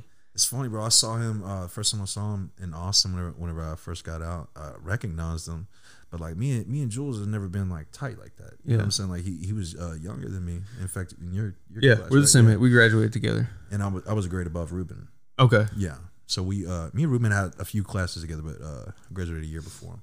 But shoot, where was I with that? Oh yeah, I remember seeing Jules when I first got out. I was like, who the fuck? I remember that dude. And then we just clicked, man. And we started talking about music. And he played some guitar shit on his phone. And man, I tell you one thing as a musician, bro. Everybody in their fucking mama, like whoever plays whatever they play, is gonna tell you like, oh, we needed to jam. Like everybody says that shit to you, right? Because I mean, you know, musicians want to jam together. Oh yeah. At some point, you know, and by no means do I think like I'm some sort of fucking great, like, you know, like that dude, whatever. But you gotta stop playing with the people that are just learning their first chords and shit at some point. You know what I'm saying? Yeah. Like it stops being fun. And it stops being worth your time. You know what I'm saying? Oh no, I can relate. That goes to like one of my. I guess it is another creative outlet that I have is jiu-jitsu with Ruben, because I can relate to that, because it's like when you go, you know, roll with somebody who knows nothing or who's learning their first couple sweeps and stuff, like you're like, that time's for them at that point. Yeah, I'm helping them. I have no problem helping them, and I'll roll with them for them. But eventually, it's like I need Ruben to come whoop my ass real quick. Yeah. Because Ruben's going to be the one that teach me. Yeah. And he's going to push me to come up with stuff and be creative and try to figure it out. So I can relate to that. That's a big part of doing music too, man. I love being collaborative with musicians that are better than me. Yeah. I love playing with people that are better than me, because it just pushes you. You know what I'm saying? You have to, you know. But also you're not going to learn from somebody who you know more than. Exactly. Yeah. And what can you learn if you already know? Yeah. But, you know, I feel like a lot of the times I try to keep myself, you know, really, really humble with this stuff, because, you know, people tell me, you know, hey, that sounded good, and, you know, whatever, give me compliments and stuff. And I'm not the best at taking compliments. You know what I'm saying? I'm not the type of guy. We're the same fucking person. Absolutely. The same person. But, and a lot of the times, man, you know, I'm just like a lot of people, it seems like you could relate. I have a lot of, you know, the self-doubt, self-worth issue, you know, things like that. You know, you pick up as a man going through life, you know. All the time. Yeah, man. And it's really hard for me a lot of times to take compliments. You know, people say like, man, that was so good and stuff. In my head, you know, for whatever reason, I'll be like, nah, it really wasn't though. You know what I'm saying? Like, oh, they don't even realize like I could do that better. Right. And that wasn't the one they should have heard. You know what I'm saying? I could have pushed that out better. But at the same time, man, like, not everybody's fucking lying to me. You know what I'm saying? Right. And that's how I feel like because I like to cook as well. When I cook something, like if Manessa eats it and she's like, "Oh, this is really good," I'm like, "Bitch, you live here. You gotta say that." Like, you gotta say that. You want something, huh? Yeah. This is the only thing we got to eat tonight, so of course you gotta say that. You probably hungry as fuck. Yeah, like I always want somebody outside to come try it and then tell me if it's good. Yeah. I'm like that too. This is just because you said so much stuff where I'm like, we are the same fucking person. That's crazy. This is one thing I'm curious of, because this is one thing I kind of struggle with. Do you at all struggle with, like, if you do something for somebody or, you know, whatever it is, and somebody says, thank you, do you struggle saying you're welcome to somebody? Yeah. I do that. Because I cannot say, like, you're welcome. I'm always like, yeah, no problem. Like, it's not, I just, for whatever reason, I can't be like, oh yeah, you're welcome. I can't do it. I don't know what it is. That's a funny thing, man. I've never thought about that. You know, I'll say that I feel like whenever I do things for people, I'm a very empathetic person. You know what I'm saying? I try to have a lot of empathy. And whenever I do things for people, I feel like it's almost selfish because I get like a lot of fulfillment, or I feel good from doing shit for other people. Yeah. So little do people know that, like, even I'm doing it because I want to do it. Yeah, exactly. I'm doing it because I want to do it, but it's for you, whatever it is. Yeah. But really, it's kind of for me at the same time, because it makes me feel good to help you. Yeah. So like what the way I related in my head when you said, like, you have trouble saying you're welcome, it's like, for me, like, when someone says, "Oh, thank you," like, in my head, I feel like they don't have to thank me. Yes, you know what I'm saying? That's exactly how I think. Yeah, it's not like a thing you need to thank me for. This is just what you get for. It kind of makes me uncomfortable when somebody says thank you, because thank you. I'm like, I was gonna do it regardless, whether, you know. Yeah. I was gonna do that because, like, you're my people. I totally understand what you're saying. Like, the thank isn't necessary, and it's that also comes from. I mean, no, I get it. Now down here, it's just manners and all that. I get it. But for whatever, I've noticed that I've been trying to be more, like, self-aware in the past couple years, and especially for a while now, I've been trying to be more self-aware. You know, having a son and everything, I gotta, like, think about how I come off to people and everything, and in doing that, trying to be more self-aware, I've noticed that I have a huge problem with, I cannot say you're welcome to somebody. Now, I'll say something, you know, like, no problem, yeah, oh, you're good, you know, whatever, just. Something, but now that you mentioned that, man, just straight up saying you're welcome to somebody, I cannot do it. Can't do it. Now that you mention it, man, I really do think I do something a little similar to that. When you say, like, "Oh, it's all good," it's all, you know, whatever. Yeah, you're good. That's most of the time the way that I would say you're welcome. I don't think that I use the actual phrase "you're welcome" that often. But in my brain, that's what it, like, I think to, like, oh, say you're welcome, and I'm like, we're fine. Like, it doesn't come out that way. We're like, all good. Yeah, no problem. Yeah. Can't do it. It's wild, man. It's a weird thing I have. I think the biggest thing that I have something similar like that, I hate making plans. Like, I'm really fucking anxiety. We're off on that one. Super anxiety, bro. Well, this is why. And I know it's because of the military, without a doubt. Yeah. Okay. Whenever I make a plan, I have to fucking stick to it. Yep. And it's without a doubt. So we're the same. It's very fucking like a fucking knife in my side, bro. It's happening. You know what I'm saying? And it was like earlier, we made this plan for 4:00, right? Yeah. But in my head, I knew that I wanted to get the full time with you. I wanted to do this thing fully, you know. Yeah. As we spoke about, don't do shit half-assed. And while I was out, you know, visiting some people in Beaumont and stuff, I was just, the whole time I could feel it in me, wanting to get back here because we set a time. Right. And I know that that's my schedule. So we're the same. So then we're very much the same. Because I'm very OCD. But you said it's from the military. Mine is different. So I'm like that. And I've talked about this already. It's crazy. I'm like, this is like the 6th podcast I've recorded. But I've probably brought this up 4 times already. So it's crazy. Like, I'm like that, though, because the only thing I can wrap my head around to realize why I'm like that is because growing up, my mom and dad were separated. Well, my dad would be like, "Yeah, I'm gonna come pick you up today at 12. Let's just say 12," and he wouldn't show up till 6. Oof. And so then I'm walking by the front of the house, waiting for him to show. I got my backpack, I'm ready to go, and he doesn't show up. And then, or if he he'll either show up super late or he never showed up at all. And then it's like, so now I think that's why now when it comes to, like, making a plan with somebody, like, you don't have to. If I tell you I'm gonna be somewhere at a time, That's the last text you're gonna get from me. You don't have to text me again. You're gonna be there because I will be there, and I'm gonna be there early because that's just how my brain works now. Same fucking way. Same way. Absolutely, man. Same way, but different ways of getting there. That's crazy. It's funny. The phrase I see a lot. My instructor tell me it's fucking different ways to get to Walmart. You know what I'm saying? Different ways. Yeah. But I'd say the reason why it gives me anxiety though is because of that, like how hard I have to stick to it. You know what I'm saying? And other people will piss me off if you fuck with my time. With wherever I have to be, like you're pissing me off. You know what I'm saying? And that's I don't know, a weird thing that I've been working on a lot. Like when people text me and stuff, I feel really anxiety about making any plans. So let's see if we're the same on this one. So do you get irritated if you make plans with somebody and then they cancel last minute?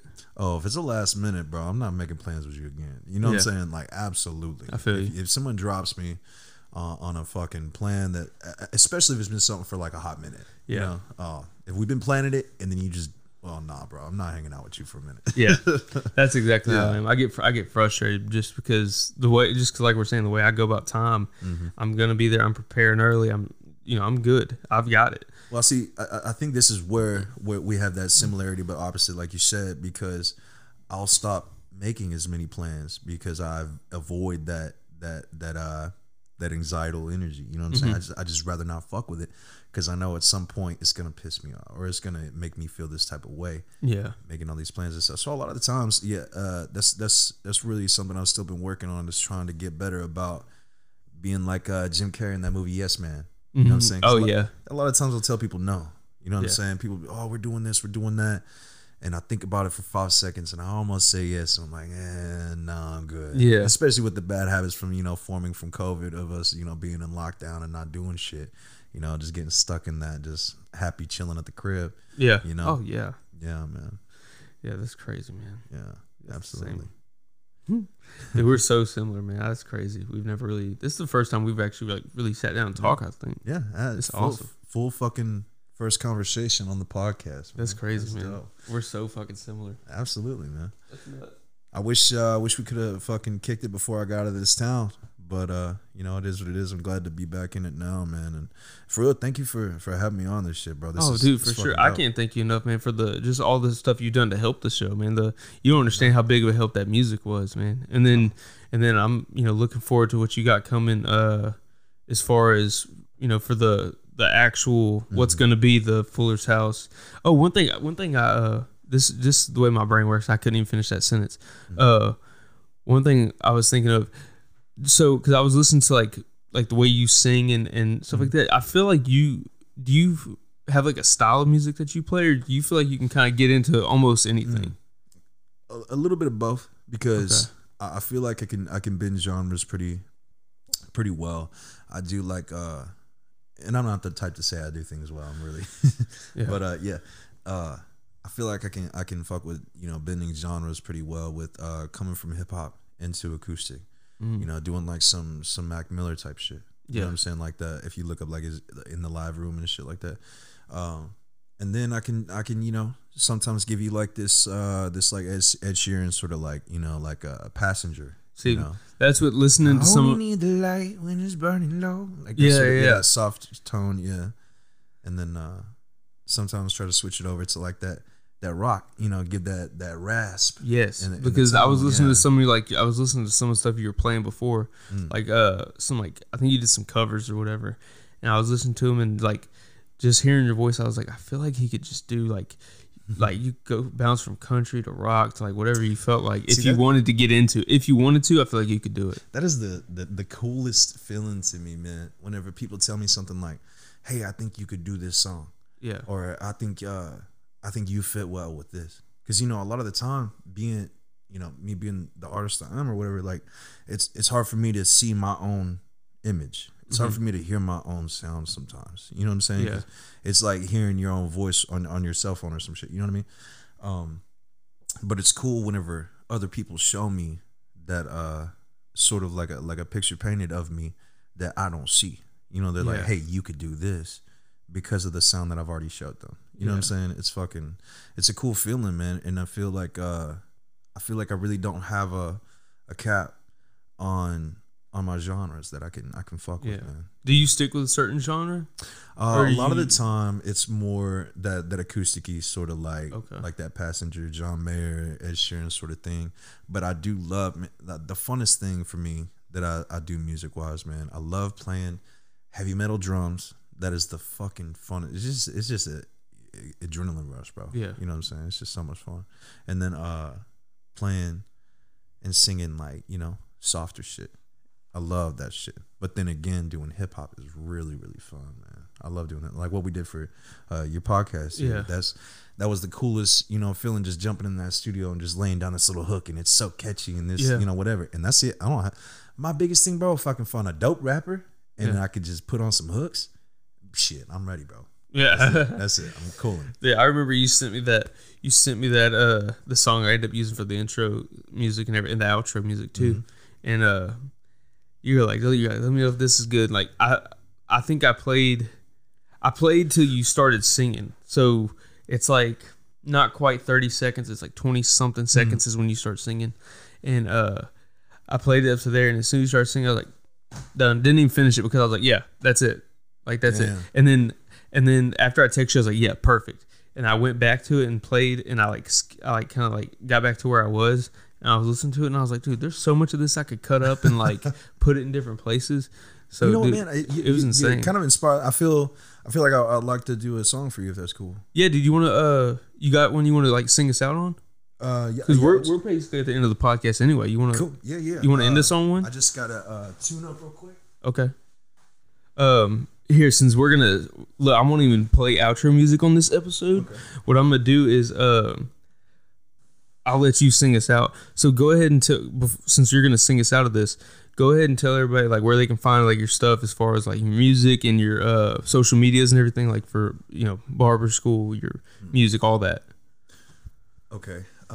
Well, actually, I haven't made my my barber page yet. I've been intertwining it with my. You're still in school though. Yeah, exactly. Yeah, you're still in school though. So, but I would say if you're trying to keep an eye on what I'm doing, you know what I'm saying, with music or with barbering, just follow me on Instagram, John Paul __, and Facebook just John Paul. I'm sure you'll find me on there. Big blonde headed Mexican dude with tattoos. Boom. And, yeah, and I'm gonna I'll share some of his stuff. So if you're following my pages, you'll be able to see him on there as well. And I'm gonna tag you and everything, so you'll see it. Yes, sir. You'll see it. And then if y'all are gonna keep up with the show, follow my personal Instagram is Cade Fuller _. The podcast page is Fuller's House Podcast. Facebook page Fuller's House Podcast. I have a link on all those if you want to find the podcast. I have a little link tree on there, and you can find everything on there. That's it, man. So go ahead and let's see. Not just the same as they were on the ocean top, but the wind blew much harder and it rose one above my head. But my heart did not fear as it fell and took me in. And in this beautiful shade of blue, I'll stay with you, my friend.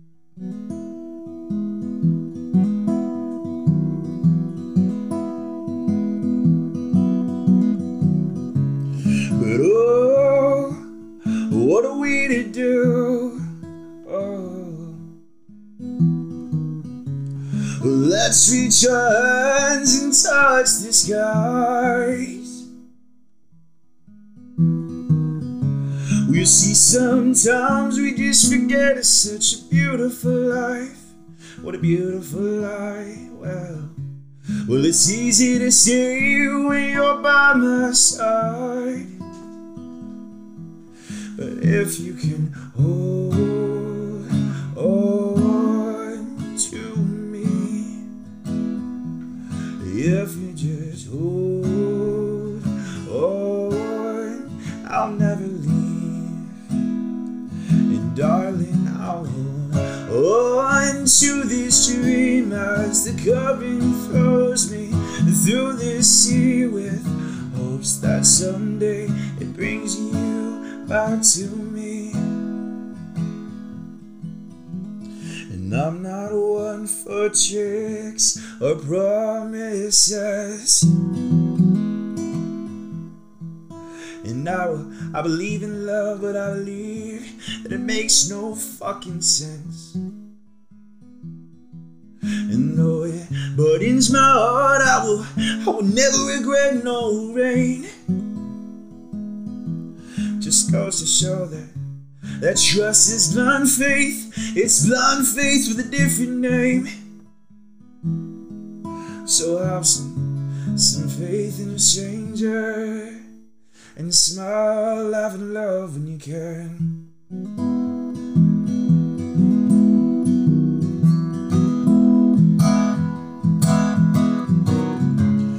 Oh, what are we to do? Oh, let's reach our hands and touch the skies. You see, sometimes we just forget it's such a beautiful life. What a beautiful life. Well, it's easy to see when you're by my side. But if you can hold on to me, or if you just hold on, I'll never leave. And darling, I'll hold on to this dream as the current throws me through the sea, with hopes that someday it brings you back to me. Oh, come back to me.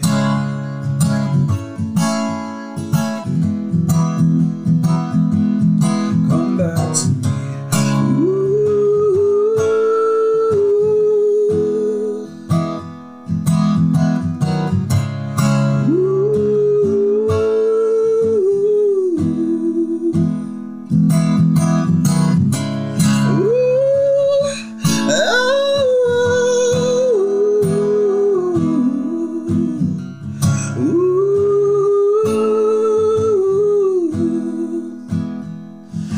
If you just hold on to me,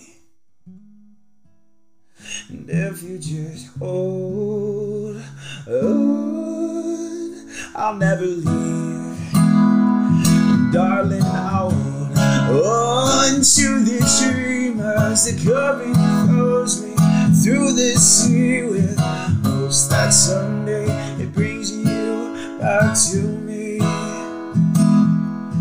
Come back to me. Ooh,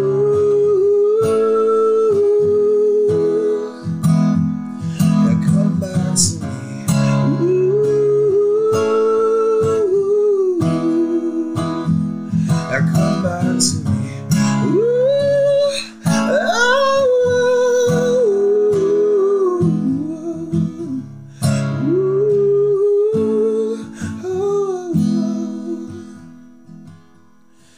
all these days of waves playing on the rocks,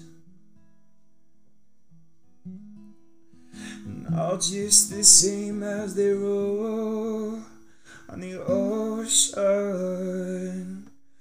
dark.